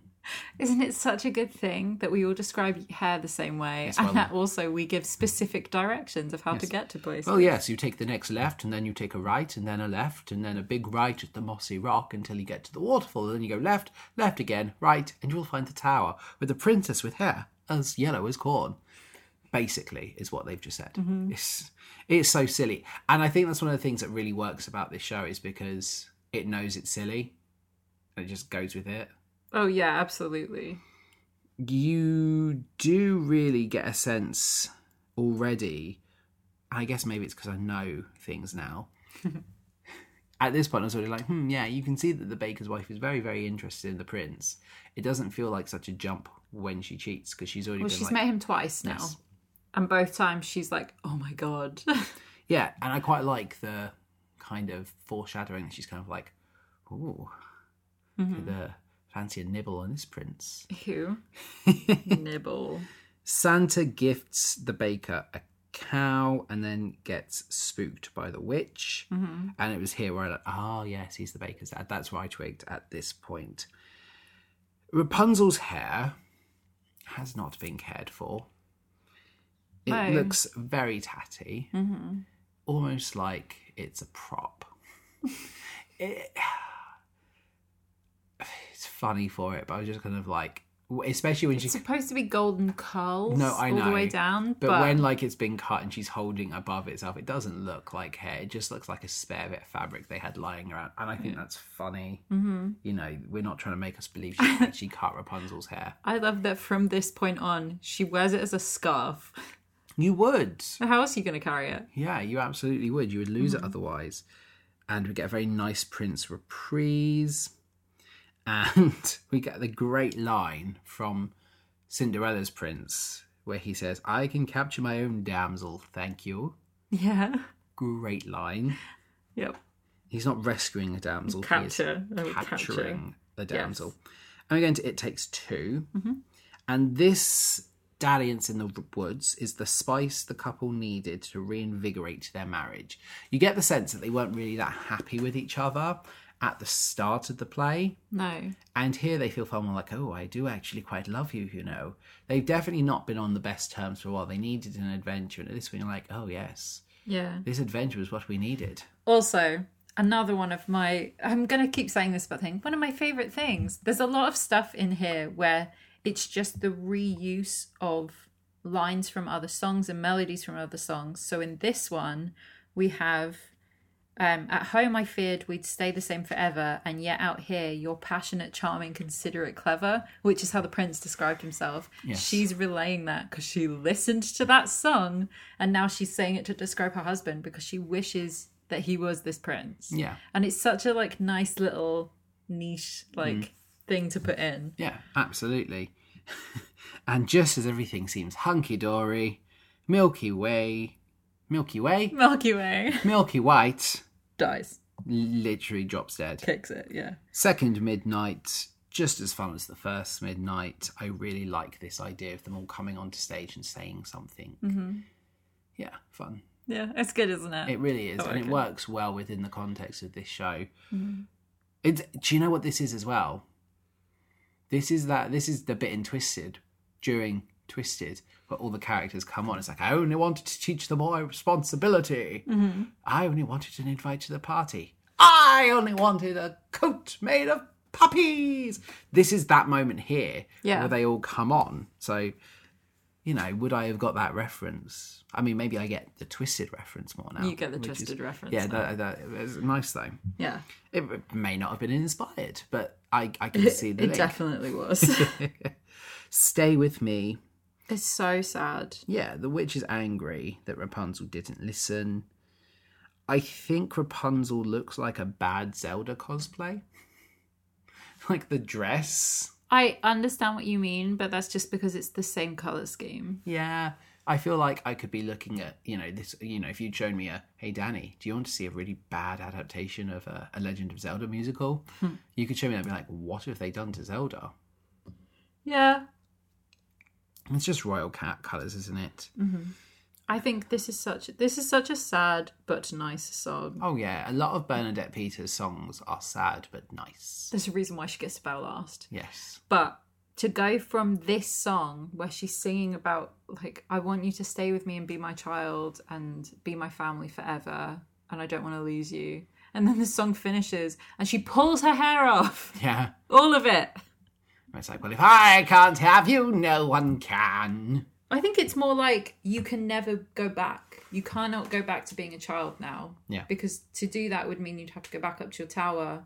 Well, we can't do that now because you don't have the hair for me to climb. Yes. So there is no going back because of a choice that you made. Which is such a metaphor for life. But it is. It's almost like you got to own your scars. Like your mistakes are your scars. And you may not carry them outside, you carry them inside. And this is you've made this mistake. Here we Own go. it. Little Red Riding Hood and Jack's interactions are great. And she prompts him to go get the harp. Because she thinks he's lying, which is fair enough. Oh yeah, 100%. But it feels like a very teenage and a very kiddie no, you didn't. Or my dad can beat up your dad. No, he can't. Prove it. Okay, Dad, fight. You're a lying liar. The prince gets blinded. Agony. Oh, I wish he'd shouted that when he was blinded, like he's on the floor going, agony. Just. Yeah, he does. She throws him out of the tower. Yes. Into a thorn bush. I was going to say bushel. I can't remember the word I wanted. Yeah. Well, it's a bushel and later a peck that blinds the characters. Different musical. On the steps of the palace. The wordplay of this song is great, and the fact that she's now stuck on the steps of the palace. I love this song. Yeah, I know you do. I think that you said this was one of your favourite songs last time. This is the kind of thing that makes me be like, oh, I would be Cinderella. I would want to play Cinderella to get to perform this. However, this is another change between the film and the stage show. Yes. Here, we have Cinderella reflecting upon it. She is thinking about it in hindsight. She's telling us, as the audience, what happened and why she decided what she did. And she's using past tense. Whereas in the film, it's happening as it's happening. Yes. She's not thinking about it. And I love the slow-mo thing where it's all slowed down because we're inside her head in the film. It's great. Yeah. But I much prefer this. I think her coming to us and being like, oh, here's what happened. Yeah. It's just a super interesting storytelling. Oh, yeah, 100%. And Cinderella bestows upon the baker's wife a shoe. Yep. And they have all four. Hooray. Yep, they have all four. Except Counting. the footman steals the shoe and says, we will need this to find this maiden. I need your shoe to have a baby. And... That makes no sense. And, I mean, the prince is going to be like, well, I've got this shoe. My shoe's better. Give them that shoe. We don't need both. Yes, the old man says, well, give them the shoe. You don't need both of them. Oh, so every time the mysterious man is asked who he is, he says, when at first I appear, I seem mysterious. But later on I seem... And they cut him off every time. He's never allowed to finish that line. Yeah, it's a good line. I like that as a running joke. We get a giant thunderbolt, but we learn it was actually a dead giant. Mm-hmm. And in comes Jack's mum, kind of like, my son, I can't find my son. He's squashed. He's dead. Why won't anyone help? And the prince's advice is great. He's like, well, there's no point in worrying, because if he's alive, we'll find him. And if he's squashed, well, there's nothing anyone can really do about that, is there? Bye. Bye. It's great. And then the witch shows up. And it's like, come on, let's do the spell. Where's the cow? This isn't the cow as white as milk. And like, yeah, we painted it. The cow dies. Like, it's a cow that's been dyed with flour, yeah. And the witch was like, well, I don't care. Bring me the dead cow. Well, we thought you'd like a live one. Well, yes, a live one's preferable, but I can just bring it back to life. Oh, you can do that? Great. Dude, she's about to make you pregnant. What are you confused about here? Well, this again is one of the best lines in the show. Is, well, of course I would prefer a live cow, so bring me a live cow. Like, if you think about the world building in Into the Woods, things like the baker looking out of the window when the door is knocked on right at the beginning, and he says, oh, it's the witch from next door. That's everything we need to know about this world. Yeah. We live in this town. There happens to be a witch that lives next door. We're in a fairy tale. We accept that. We just know she's the witch. The way it is. And her saying, well, of course, I'd prefer a live cow, so bring me it and I'll bring it back to life. And we're just like, okay, that's something she can do. It's so funny because it's so like, it's just treated like inconsequential. Mm-hmm. I love the way the porcelain cow's mouth opens and they put the items in. Yes. This is Milky White 2.0. Yeah. Its mouth opens and the baker's wife, Joanna Gleason, has her arm inside of it. And every time they hold the thing up to the cow's mouth, she grabs it from inside and pulls it in. It's very cool. Clever. It's a puppet, basically. But the spell didn't work because the witch had touched the hair. All these items had to be like new to her, like never been sullied by her. Yes. And I guess the corn hair will have to do it. Is technically as yellow as corn, which is such a mysterious man is the one that suggested him, not Jack. No, I know, and I prefer that. I think it's like, well, I've got this corn, I don't have to do it, and it works. It does the job. And yes, the father promptly dies. Of course, he falls dead because the curse is broken. And beautiful Bernadette Peters arrives, and this is such a cool effect because it's so seamless. Wow. Yeah. It's almost like Bernadette Peters was just speaking over the mic for this other woman and they just swapped. It was such a good transition. Yeah. And yeah, I love the fact we all kind of hold this still image and we revolve around the stage. Oh, such a good kind of moment. Yes. But this reveal of Bernadette Peters is so nice. And she looks amazing, but I love Bernadette Peters. Yes. So we have Careful My Toe. And yeah, the stepsisters cut off their toe and they heal. You showed your favourite bit of the way he has to jump on the horse. Yeah, he has to do a little vault onto the fake horse and reverse it because they're on the reel across the stage. The reverse was hilarious, but he gets, I found my maiden, and he walks off with one of the stepsisters. He vaults on the horse and they go off and they stop. And the dead mother tree is like Grandmother Willow. It's like, no. This is not the bride for you.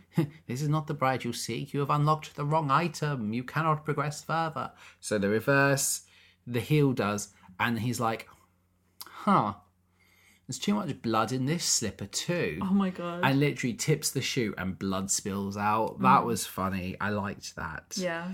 And then he's like, are there any other ladies who live here? And they say, well, yes, there's one, but she's common. Poor little kitchen wench. Yeah, like, she wouldn't have gone to your party. It's like, I said, bring her. I want all the ladies in the land. And, you know, it's almost like, in other versions, you get the sense that the stepmother knows it was Cinderella. Like, she saw through the disguise and she's just like, I'm going to get you for this later. Yeah, whereas in this one, it's just like... She really was just like, nah, it can't have been her. Mm-hmm. She owns up. Like, the stepmother knows that Cinderella will be found. It's like, no one else lives here. Mm-hmm. The witch's magic doesn't work anymore. Yep. We learn this because Rapunzel's tears restore the prince's sight and she chooses to stay with him. So she tries to curse them, but nothing works. So she breaks her staff. Body check themselves to make sure they're okay. Yeah, that's a really fun moment. What, we've seen another musical where that happens. Ruthless.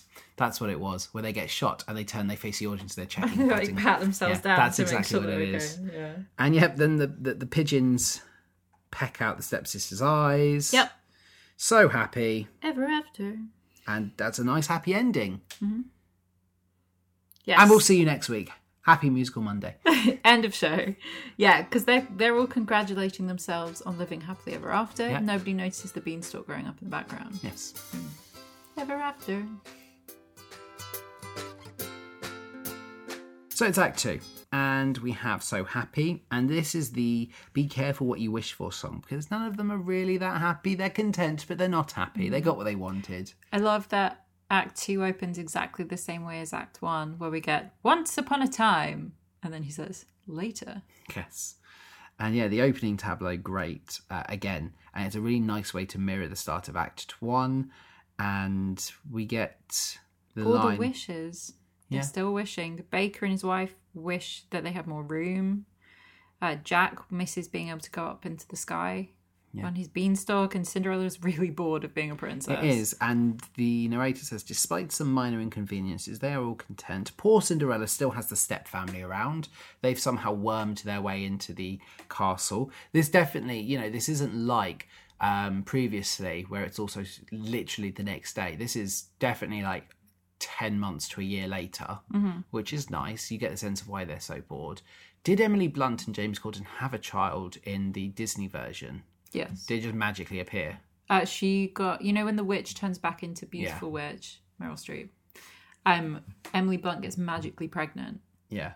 At And the same literally gives time. birth like She's away. like ready to pop pregnant. Yeah. Yeah. I was going to say, I prefer it this way, that you get the sense time has passed. I love when the set breaks. Oh yeah, it's really cool. Yeah, it's a really nice... I actually don't know whether that's the same set that was there at the beginning of Act 1. It's got to be. Yeah. It's got to be. I don't know. Either way, I loved it. And then we go through all the things of what it could be. And they say the mythical creature to the witch, and she gives a reason. It's like, Griffin, extinct. That whole section is fantastic, where they rhyme, and it's like, giant? Mm-hmm. Ah, yeah, it could be a giant. That was really, really fun. And the baker says, oh, well, we've got to go warn people. Off we go to warn people. Stops off at Jack's, because Jack has experience. Yeah. And Jack's mum's like, you got nothing to worry about. Giants never strike the same house twice. Is that a Jack fact? Yeah. We'll find out. And yeah, Jack's mother wants to keep him inside for fear. It's like, I nearly lost you, my poor boy. I can't risk losing you again. So he's not allowed outside anymore. And we learn that the monarchy are not going to do anything about it. The footman thinks it's no one's job. And Cinderella's like, well, I'll get my husband to personally look into it. And she then learns that her mother's grave was damaged, and she decides to don her Cinderella gear once more. Yes. So that she can sneak out of the castle and go and see the damage for herself. They all assemble once again into the woods.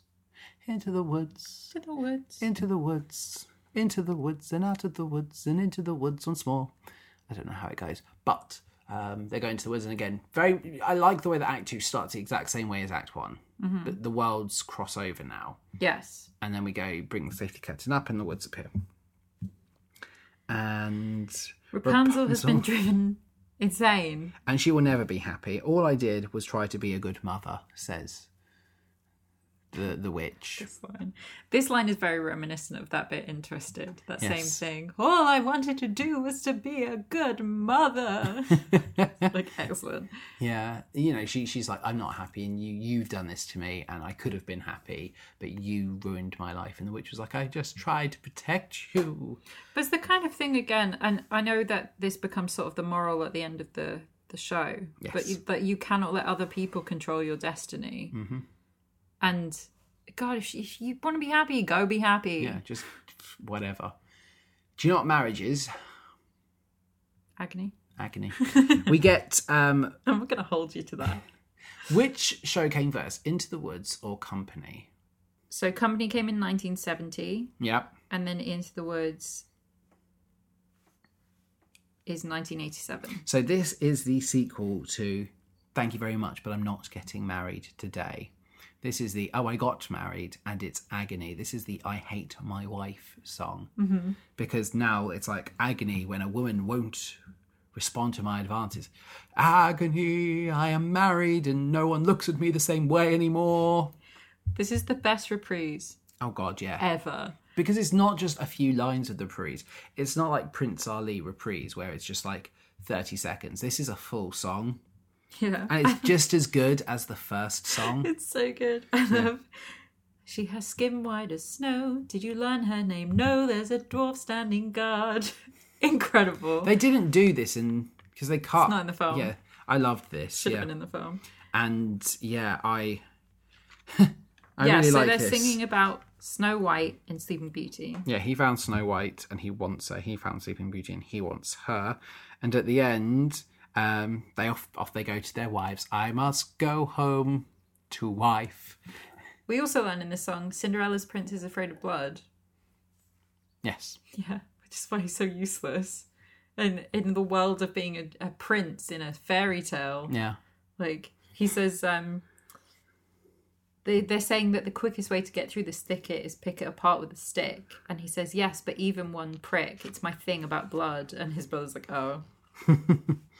There's a nice bit next where everyone kind of falling apart and people are complaining, and you just hear the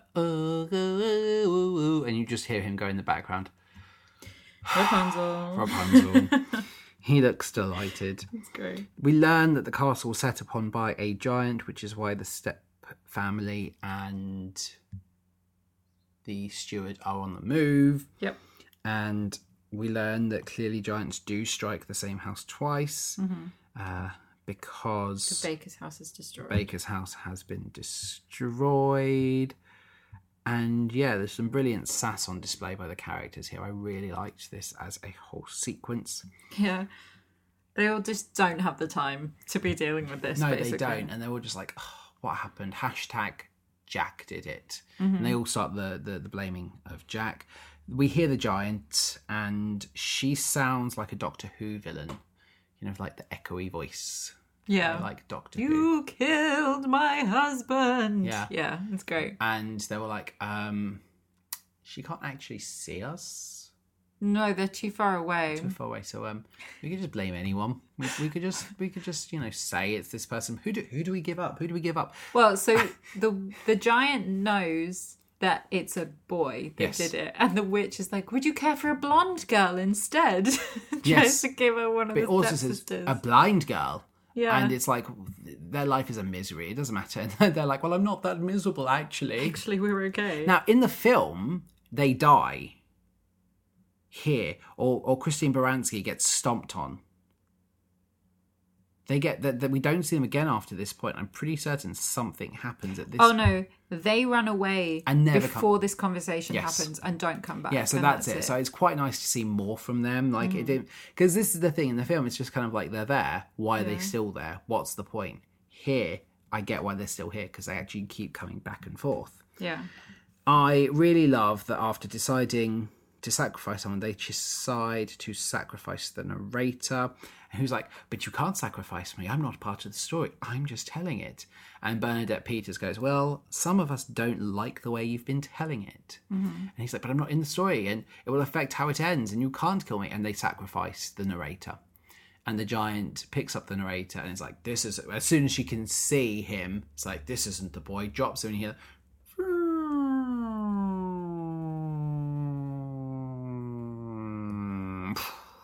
which was really fun. I liked that. And yeah, here's not the lad.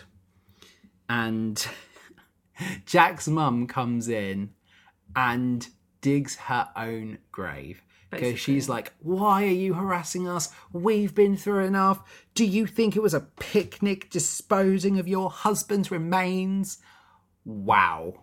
Yeah, she's not smart. No, you can see why Jack got those traits. And yes. Yeah, this is Barbara Brine, who is a great actress. But this role is so interesting. Yeah. This is the thing, right? If you had only seen the film version of Into the Woods and somebody said to you, oh, I would love to play Rapunzel in Into the Woods, you'd be like, why? But in this, she's hilarious and she's such a butt of a joke. Like, it's great. Oh, God, especially considering how Rapunzel is so, like, iconic and romanticised. And it's just nice to see it just being a little bit wet. So annoying. Yeah. And, well, I like being Jack's mother in the film. And as much as I love that actress in the film... Yeah, Tracy Ullman's great. It's sort of a waste of her. Yeah. Because she's so great in the stage show. And again, so funny. Yeah, there's some nice moments. I love this. So Rapunzel runs off and she gets squished. And the steward kills Jack's mum. Yeah, she hits her on the back of the head. And that's it. Jack's mum is dead. Yep. And then we go to Lament. And I just love that the witch is like... did warn her. I'm sad. I've lost my daughter. But I did warn her this would happen. And then we get to the ethical problem. Is it worth killing Jack? To save the rest of us. Yeah. Does one man's life outweigh everyone else's? Or, alternately, can we physically kill a giant? Yeah. So we've got to decide what we're going to do. And the baker and his wife choose to split up. They're going to go 2 different ways. And we're going to have a little red babysitter. Yes, basically. And 100 paces left, 100 paces right, or west and east, whatever. And we go to any moment as we get this moment where the prince meets the baker's wife once more. And he's very forward. Take off your clothes. No, he says, may I kiss you? And I'm so glad we watched Twisted in advance of this one. Anything can happen in the woods. Take your clothes off. Yeah, it basically is like, may I kiss you? And I love that she then says, I'm in the wrong story. Now, does this make more sense? Is this because the narrator died that everything starts to fall apart? I mean, because they murdered the narrator. Yeah. Yes. So all the stories are getting mixed up now. Yes. And it's 100% their own fault. So she would not do this if not for the narrator. Because the narrator would have stopped her. Yes, and I like that. I feel like that is a really nice addition. Yeah, because we had Red Riding Hood say, who's going to tell us what to do now? And the Bakers will have to decide for ourselves who we want to be. We will write our own destiny.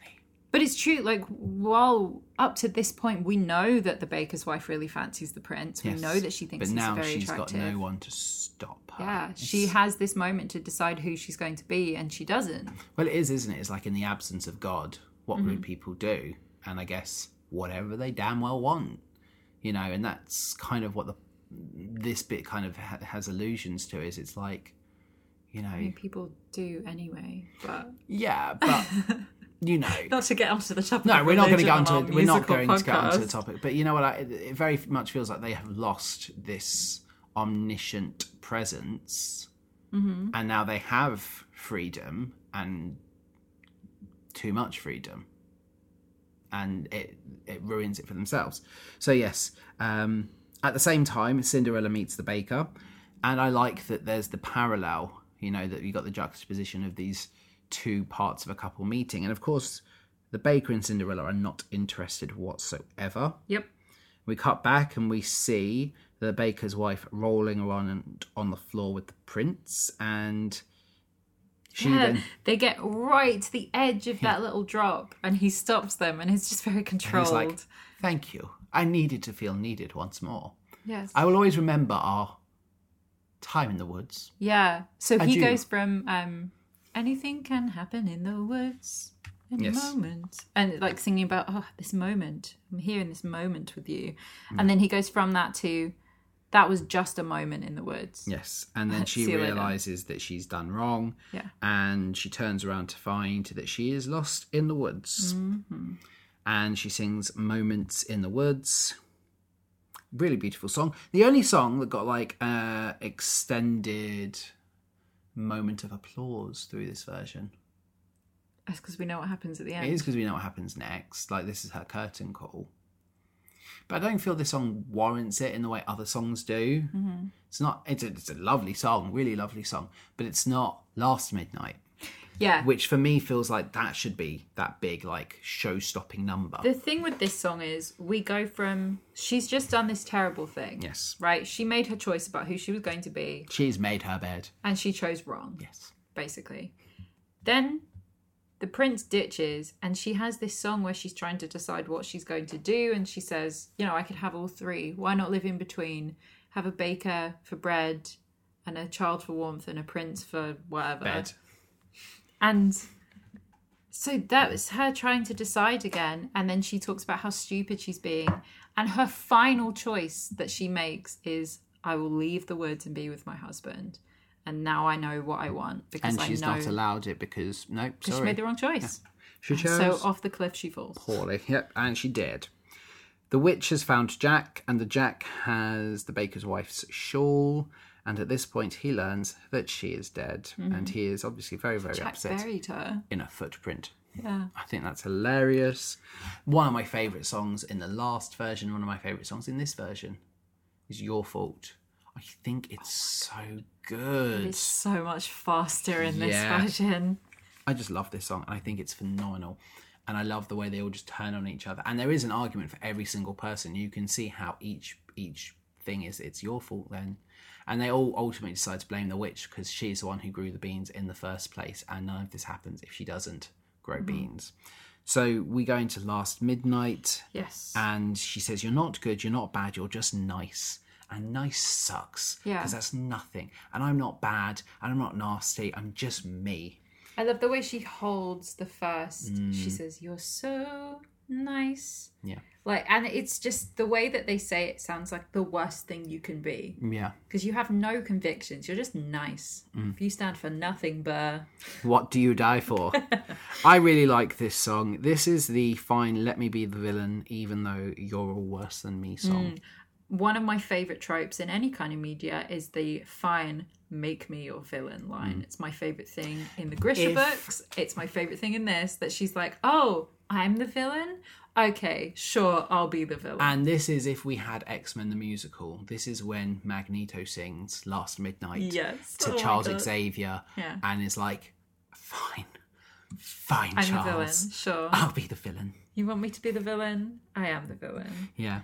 I would love to play a character that gets to do that because it's so great. The sound effects as the beans get thrown is very cool. Could do without the little CGI, like, ding, light up. Or was that on stage? That was on stage. Was that cool? That was a light effect. It wasn't great, but they're like scrabbling to catch the beans and... They're just planting. Yeah, basically. It was okay. I loved the sound effects. I didn't like that, but I thought that's because it was like CGI'd on. So, at the end of this, she dared. You know what right. There's another difference between the film and this one. Mm-hmm. In the film, when she dies, she becomes a pool of tar. Yes, pitch. Which is what they use to... In this one, she just dies. And she's it's just done. Cool. She just drops down. That's it. Yeah, it's a very, very pretty moment and sad. And I'd have thought for sure this would have been your big,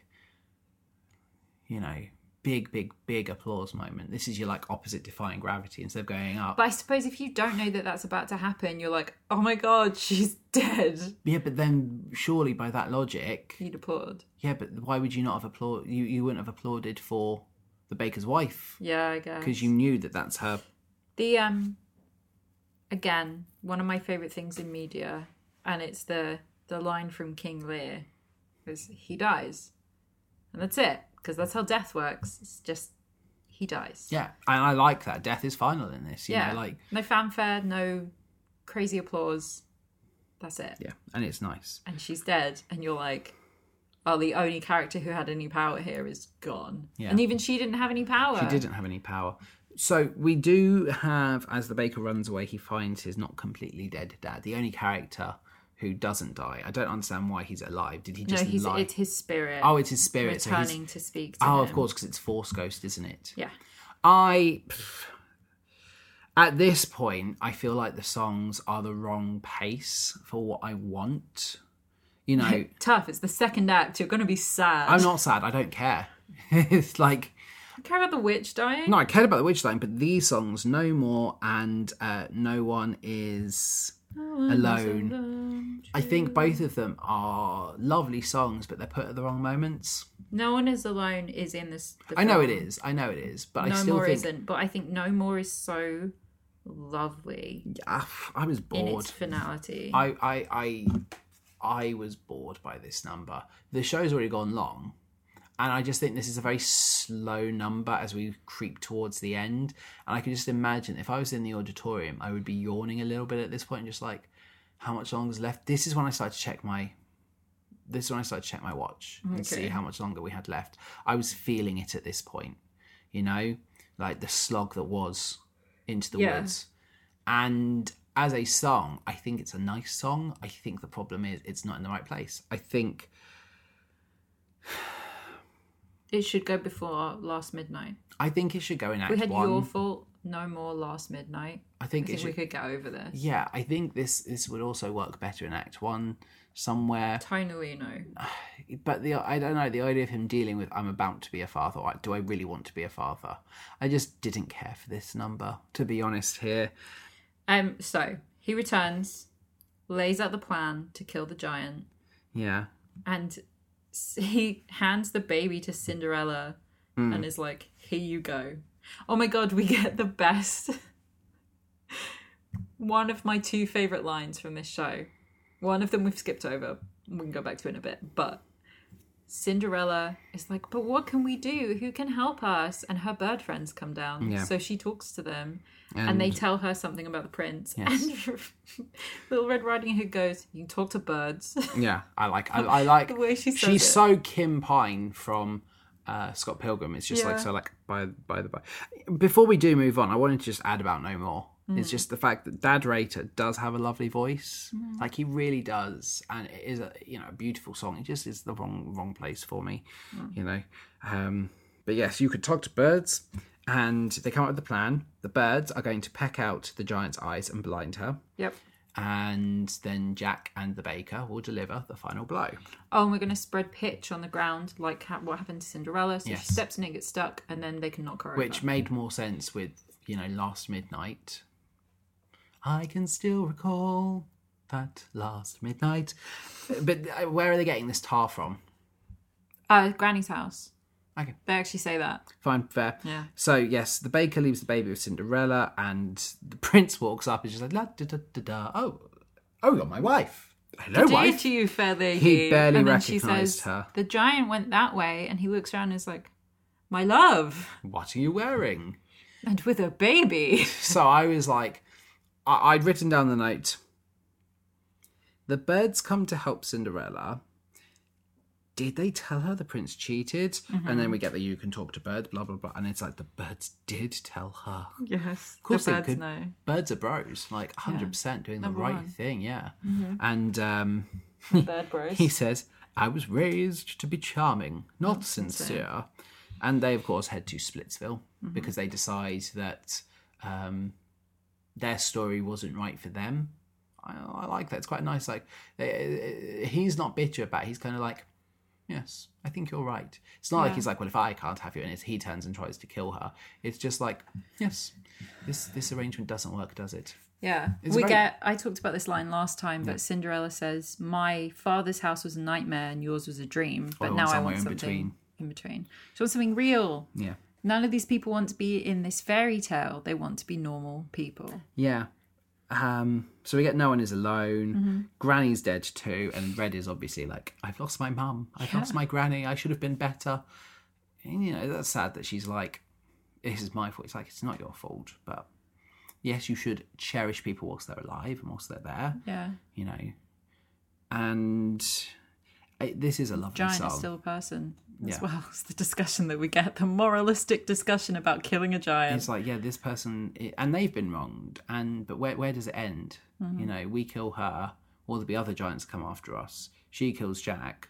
Will she come back for us again? Because she knows that we will bow to pressure. It's like, what do we do? This is a really nice debate.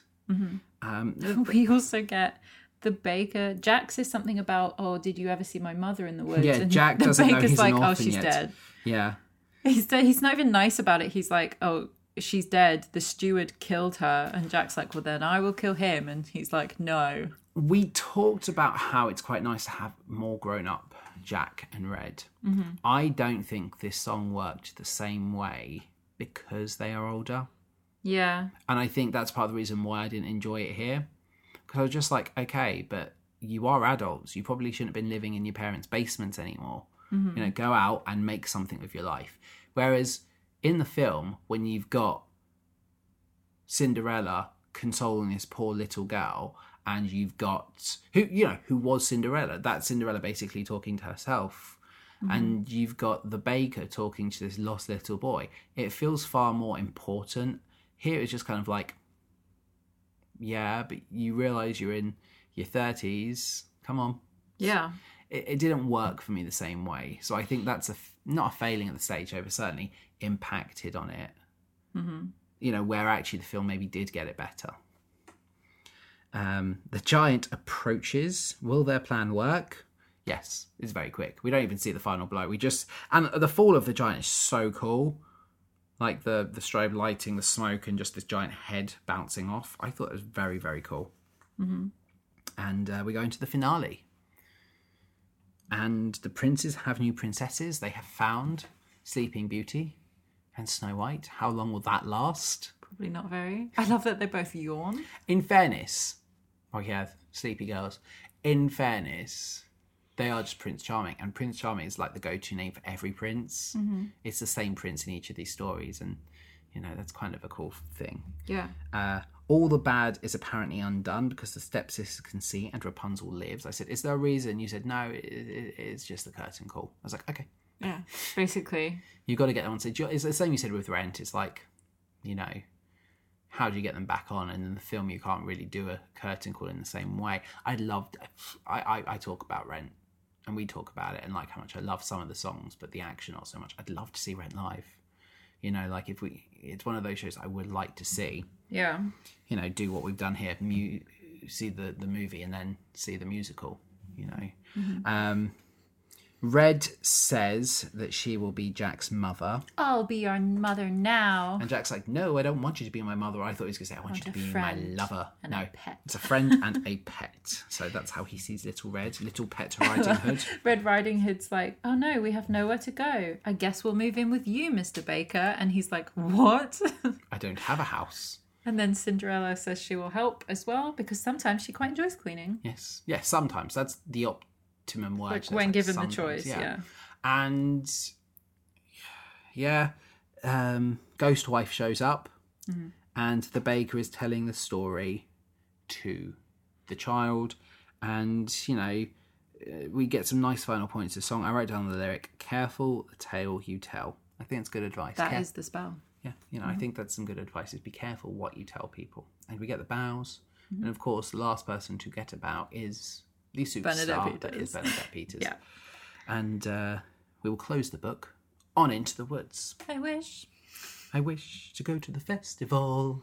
Right, in this version, before we talk about songs, who would you want to play? Oh, I said Prince Wolf. Prince Wolf, yeah. I would want to be honest, I think as much as I love... It's not the same wolf who is agony. It's not the same... The wolf isn't Cinderella's prince, is it? Yeah, Fine. he's Cinderella's prince, not Rapunzel's prince. I would be happy with either prince, but I'd quite like to be that prince specifically. And the reason it has to be is because There's more Rapunzel's time. Prince comes on immediately afterwards. I'd want to be Wolf Prince. I would like to play. I think the wolf is a fun character to play. I think it's one that you really can ham up, and you get the, oh, I can do that noise. So Yeah. I'd want to play Prince Wolf. Who would you want to play? In this version, I would happily be anyone. Yeah, you could actually just got cast option. me. Oh, right. I there's a lot of. It's a very good diverse cast in the fact that you have got plenty of roles for anyone, and any character here can be played by any person of any race, and you could have a lot of fun with a nice, talented female cast. Your female ensemble. There's so many good roles. I've seen balance. Jack played by a woman yeah, before, yeah, and it was yeah. actually really good. Oh, and that's fantastic. But you've got so many good female characters and so many good male characters. I think the key to staging and casting this is you find the people they bounce off of. Yes. You have to match the prince to Little Red, to Baker's wife, to Cinderella, And to the other prince. Yeah. So there is a lot of finding the matches because it's so reliant on the ensemble nature of it. I wonder how many sort of chemistry reads they do with things like that. Yeah. I think some of the easy ones is like Jack's mum. You've just got to bounce her off Jack, but she doesn't really have much else to do with Because she anyone kind of else. annoys everyone else. Yeah. But there are some characters that are far more social butterflies.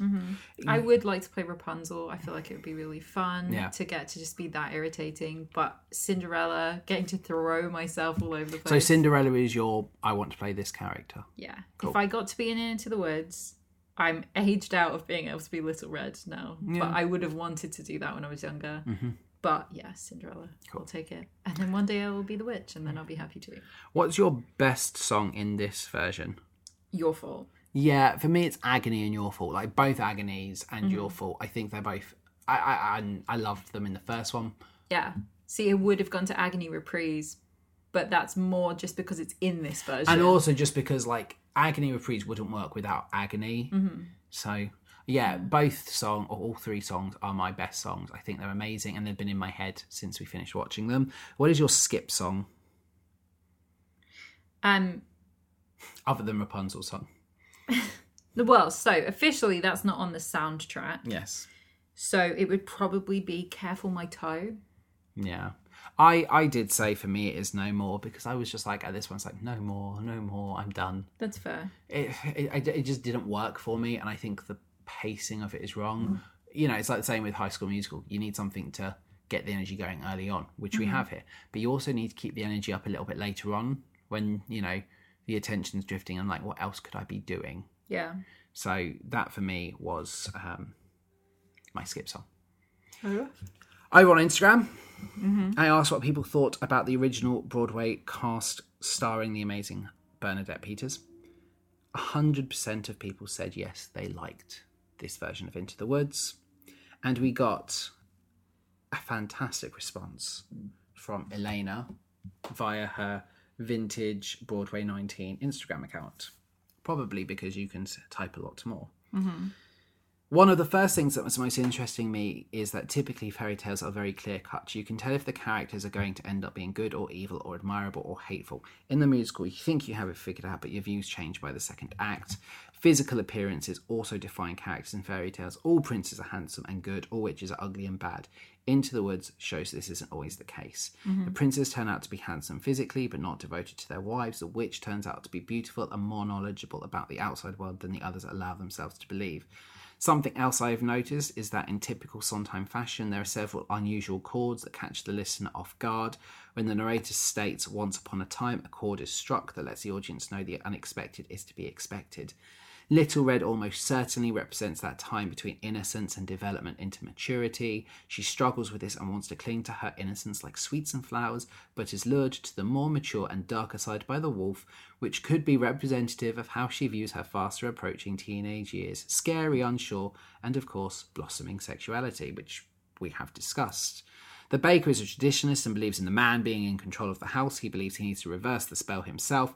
However, the baker's wife believes both should work together. During the number It Takes Two, they change a bit and they begin to agree more and become a bit more compatible. And this is something I'd read Elena say and you've talked about, which I thought was really interesting. In It Takes Two, the wife begins to discover the prince within her husband. She describes her husband as passionate, charming, considerate and clever. Yes. The description parallels Cinderella's prince's description of himself in Agony. He describes himself as sensitive, clever, well-mannered, considerate, passionate, etc. By using the same words to describe her husband, we see that the wife is beginning to think of her husband as a prince. Which is interesting because I don't think she is. I think she's reflecting what she wants onto him. Yeah, I think so. It's like either way, really lovely view. Yeah. Unfortunately, she becomes flattered by the prince's comments towards her bravery of being alone in the woods, as she is fairly more independent of character within the story than others. She sleeps with him and then, realising her views of right and wrong need to be revised. Really, there isn't any justification for her actions.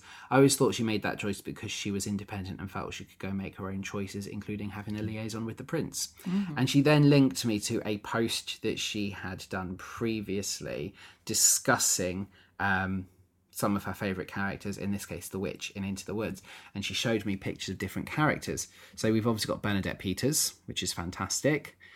We then have Felicia Rashad from 1988, and the witch's costumes are fantastic as they've evolved. Then you have Julia Mackenzie, which is very good, very, I would say, Wicked and Wicked Witch. So that's the original West End cast in 1990. Vanessa Williams, who you will remember from Hannah Montana the movie. I think she looks phenomenal there.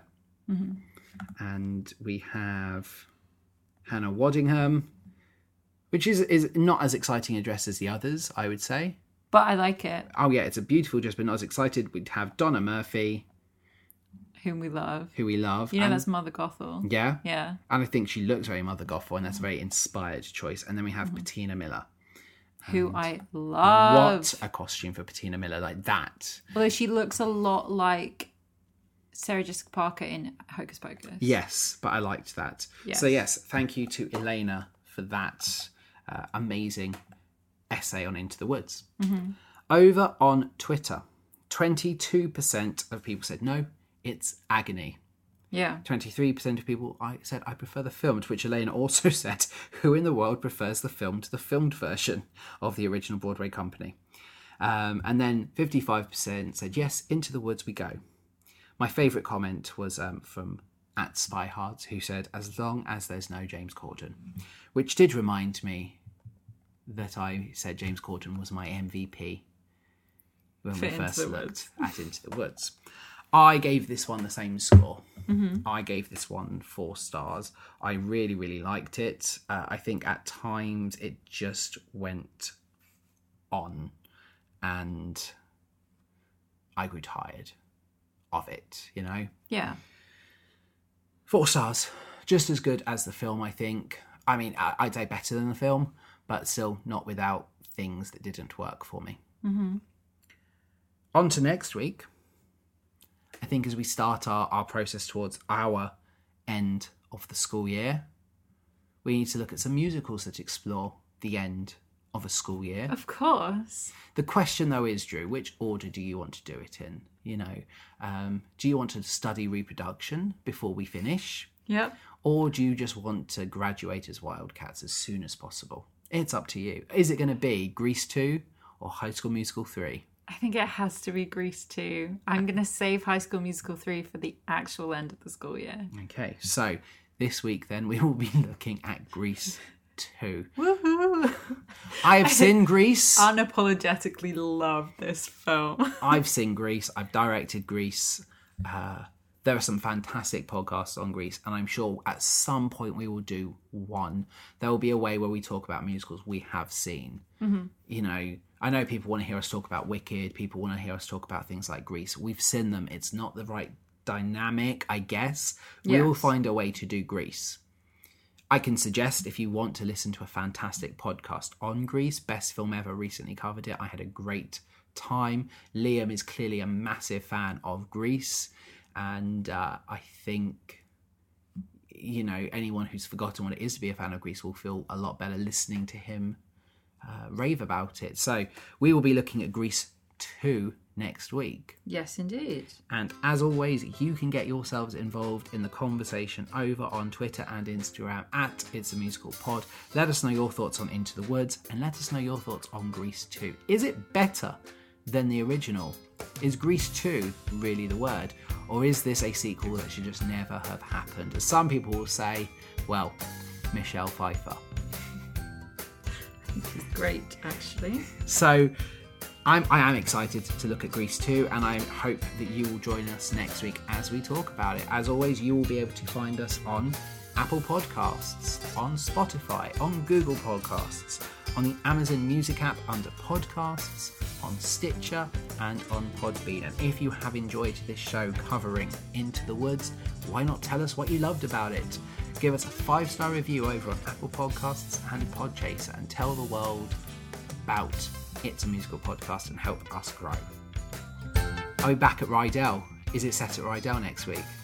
Yes. So, next... We also have some returning cast, which is always fun. Fantastic. So, join us next week as we go back to Rydell High. Same back place, same high school apparently. Hit him again, Rydell Ringtails. I thought it was Rydell Wildcats. No. The Riled Cats. Riled Cats. I'm very, very excited. We will see you next week. Have a magical musical Monday.